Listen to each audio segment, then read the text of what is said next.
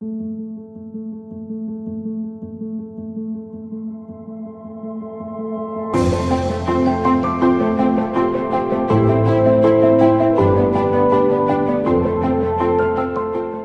everyone, this is Talo Drive Through Therapy. Thank you so much for joining me tonight on another episode. And as always, I'm grateful for you guys' support and for the wonderful work that you guys are doing out there, handing this stuff over to people that need it.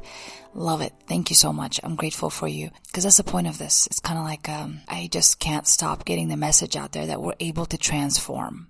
We're able to do it.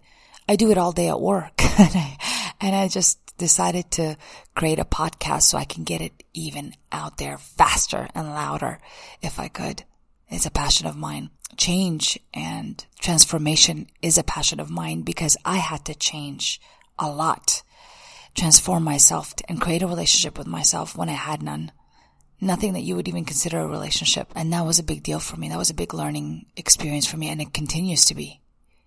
And I am grateful that I get to help other people find the relationship that they need to have with themselves. All these episodes are a way to help you get in touch with the relationship that you have with you.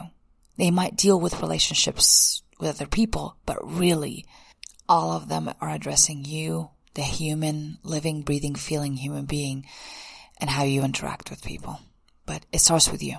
Keep listening to those podcasts, and if you want to continue working on this mental conditioning that I kind of always talk about, which is just training your brain to expand into new ways of living, new ways of thinking, then you just keep listening to the podcast or the episodes that I've already had that you've liked. Just keep listening to them over and over again, and listen to any content that you like that is very motivational for you. Listen to it over and over again.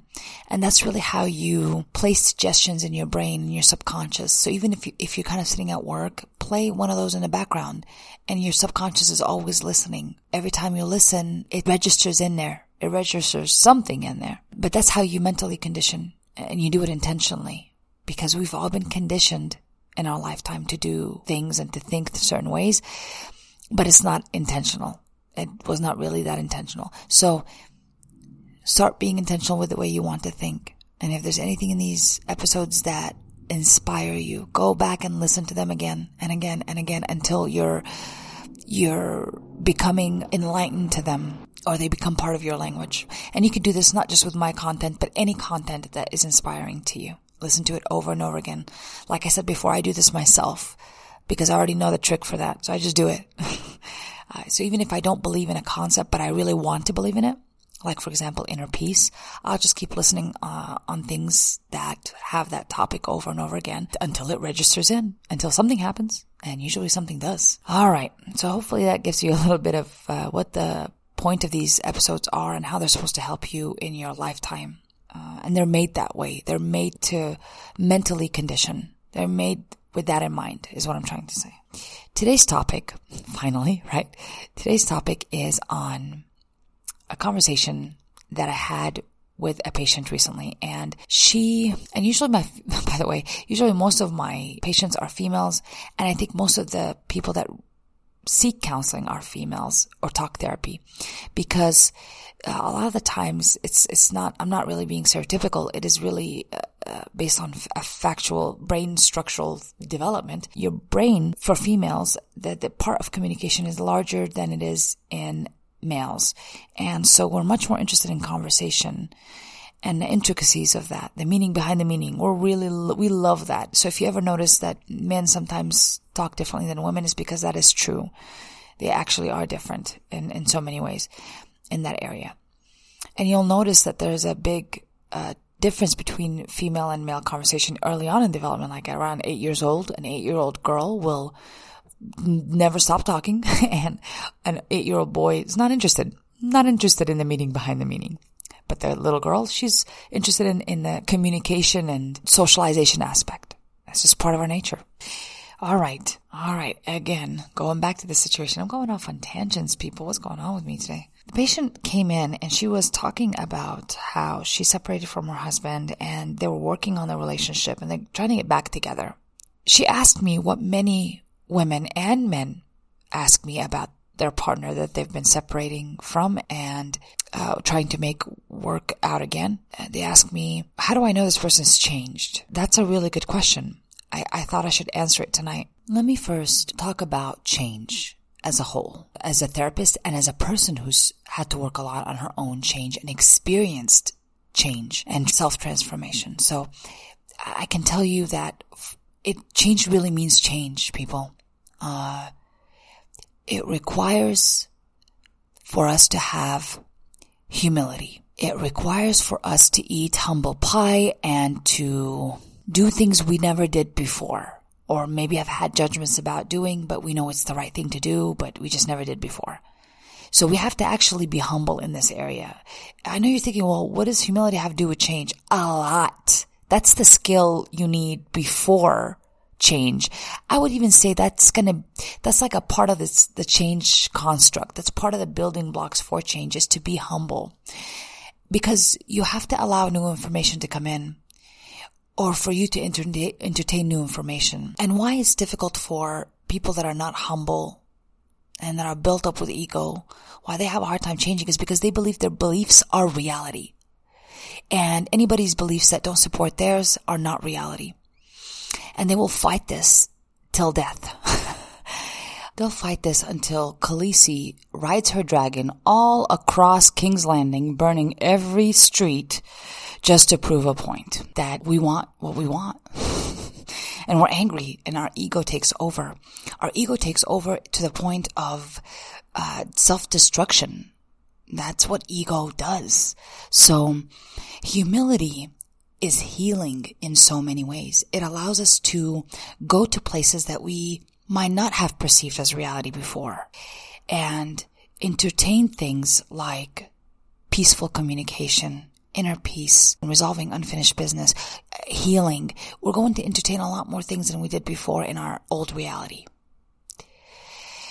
Yeah, change is hard, very hard, especially when you have an ego, especially when you like to fight to prove that you're right all the time.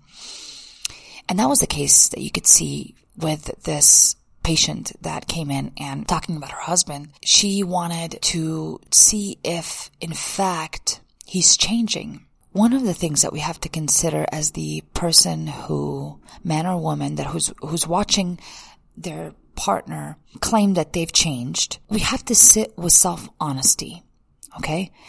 If we are strong enough men and women on the inside, if we have worked on our self-love and started to plant those seeds in there, then it'll be really easy to see if somebody has changed or not in the relationship. If you're not lying to yourself, if you're not trying to make this person see what they need to change anymore.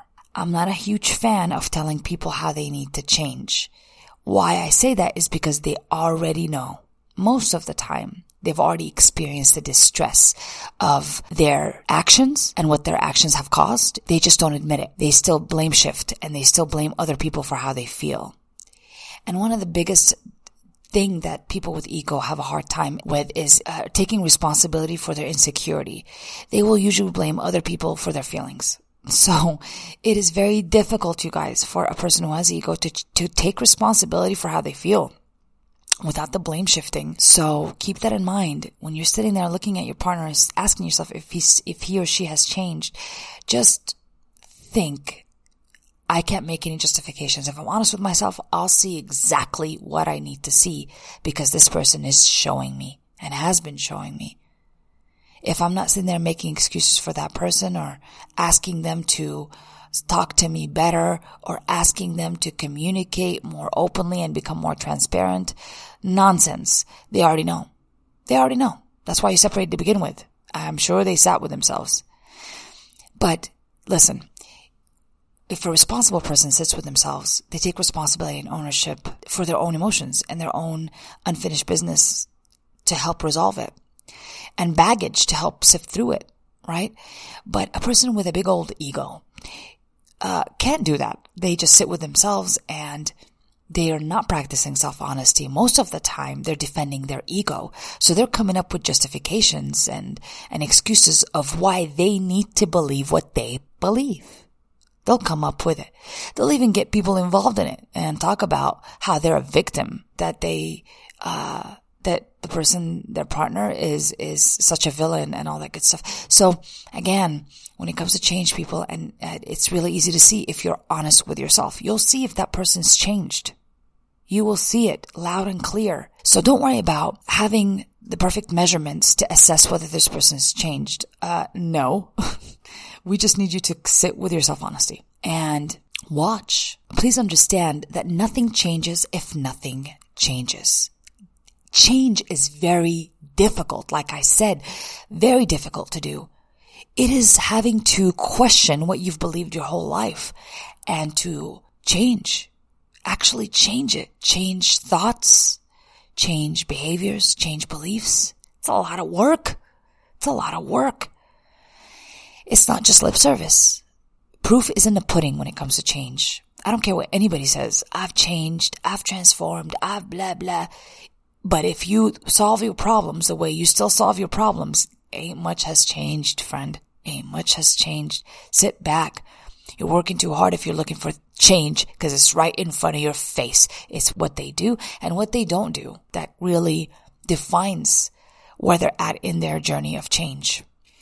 Because we have a tremendous amount of hope, sometimes when we look at our partners that claim they have changed, we are not ready to see it. We're not ready to see that they haven't, which ends up being problematic. Because it can be painful for me looking at this person who I want to change and think that they haven't changed because it was something that I did. It's something that I wasn't worthy enough for them to change for. And all of this is false. So in case you do have this belief, it is just painful and hurtful to you. And it's a very common one that many people have when they try to work things out with their partner and their partner hasn't changed, and they have this idea that, oh my God, this person has not changed and I wasn't worthy enough for them to change. And that is not true, people. If a person has a hard time to change, it's because it's very hard to change. Now, maybe for you, you're able to take responsibility. So of course, the change for you will be a lot quicker because you're flexible mentally. But again, for a person that cannot admit that they have a need for change, and then they have this huge ego they have to protect, they're not gonna, they're not there yet. They're not there yet. And we need to leave them, to work that out. It is not our fault or our call, whether they do change or not. Really. We have nothing to do with it. Really, we don't. When you keep yourself that way, you can be appropriately emotionally detached from the situation. And it's an emotionally safe place to be. Okay. I need you to be emotionally safe when you're looking at your partner and they're claiming they've changed, which is great because you're ready to see without the denial, right? Going back to that. A lot of the times when we are with a partner and we took responsibility for our own change and the need for change, and we're doing the work, people that we love, we can even be in the same household with them, may not be where we're at. And we need to accept that. That's part of acceptance here. We need to accept that sometimes they may not be in the same place in the journey of change. And that's okay. But it's really hard because when we love someone, we want them to join in. We start experiencing the change and the awakening that comes with change. And we want to have the people that we love experience that freedom, but they can't come with us sometimes. They're not ready. And that's okay. People cannot all change at the same time. Like I said, it requires a lot of internal self-reflection and ownership and humility and lessons to be learned. And it is not the same for everyone. Everybody's on their own journey. And just because we're a couple, it does not mean that we're both going to awaken on the same time, at the same time. It's actually not even logical for that to happen. So I'm expecting that one will awaken before the other. And if that is the case, your job as the person who's awakened in that relationship is to do what's right for this relationship.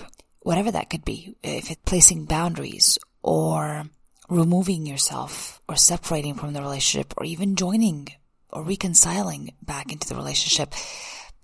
anything that is right for the relationship. Notice I said anything that would be good for that relationship. And it needs to be things that would result in equality, in fairness, okay? So if one is putting more than the other, and you're seeing that and you know that, that is not a fair place to be in a relationship. This is not something that's going to work long term. And we want this to be for life. When you get back and reconcile with a person, we want it to be for life. But if they haven't learned those lessons, this is going to be a rough ride for you. And I am not the one to teach those lessons. I'm not there to teach anybody's lessons.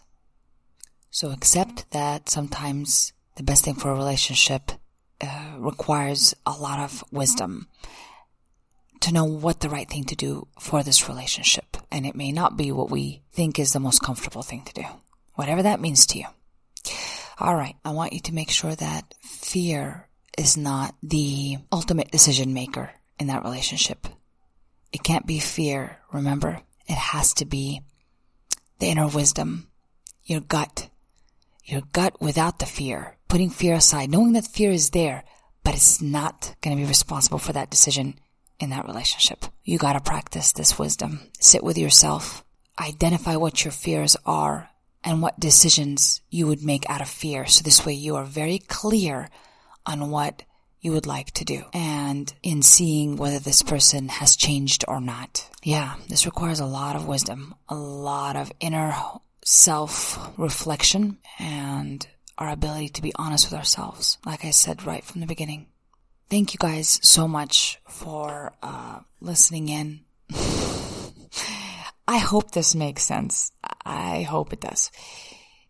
If not, it's been fun reflecting on this. Maybe for my own self-betterment, I suppose. But I hope this helps someone out. Again, please feel free to email me if you guys have a topic or a question about relationships that you would like me to dissect. I would love to do that. I would love to know what's on your mind. I'm sending you love and acceptance. This has been an episode of Drive Thru.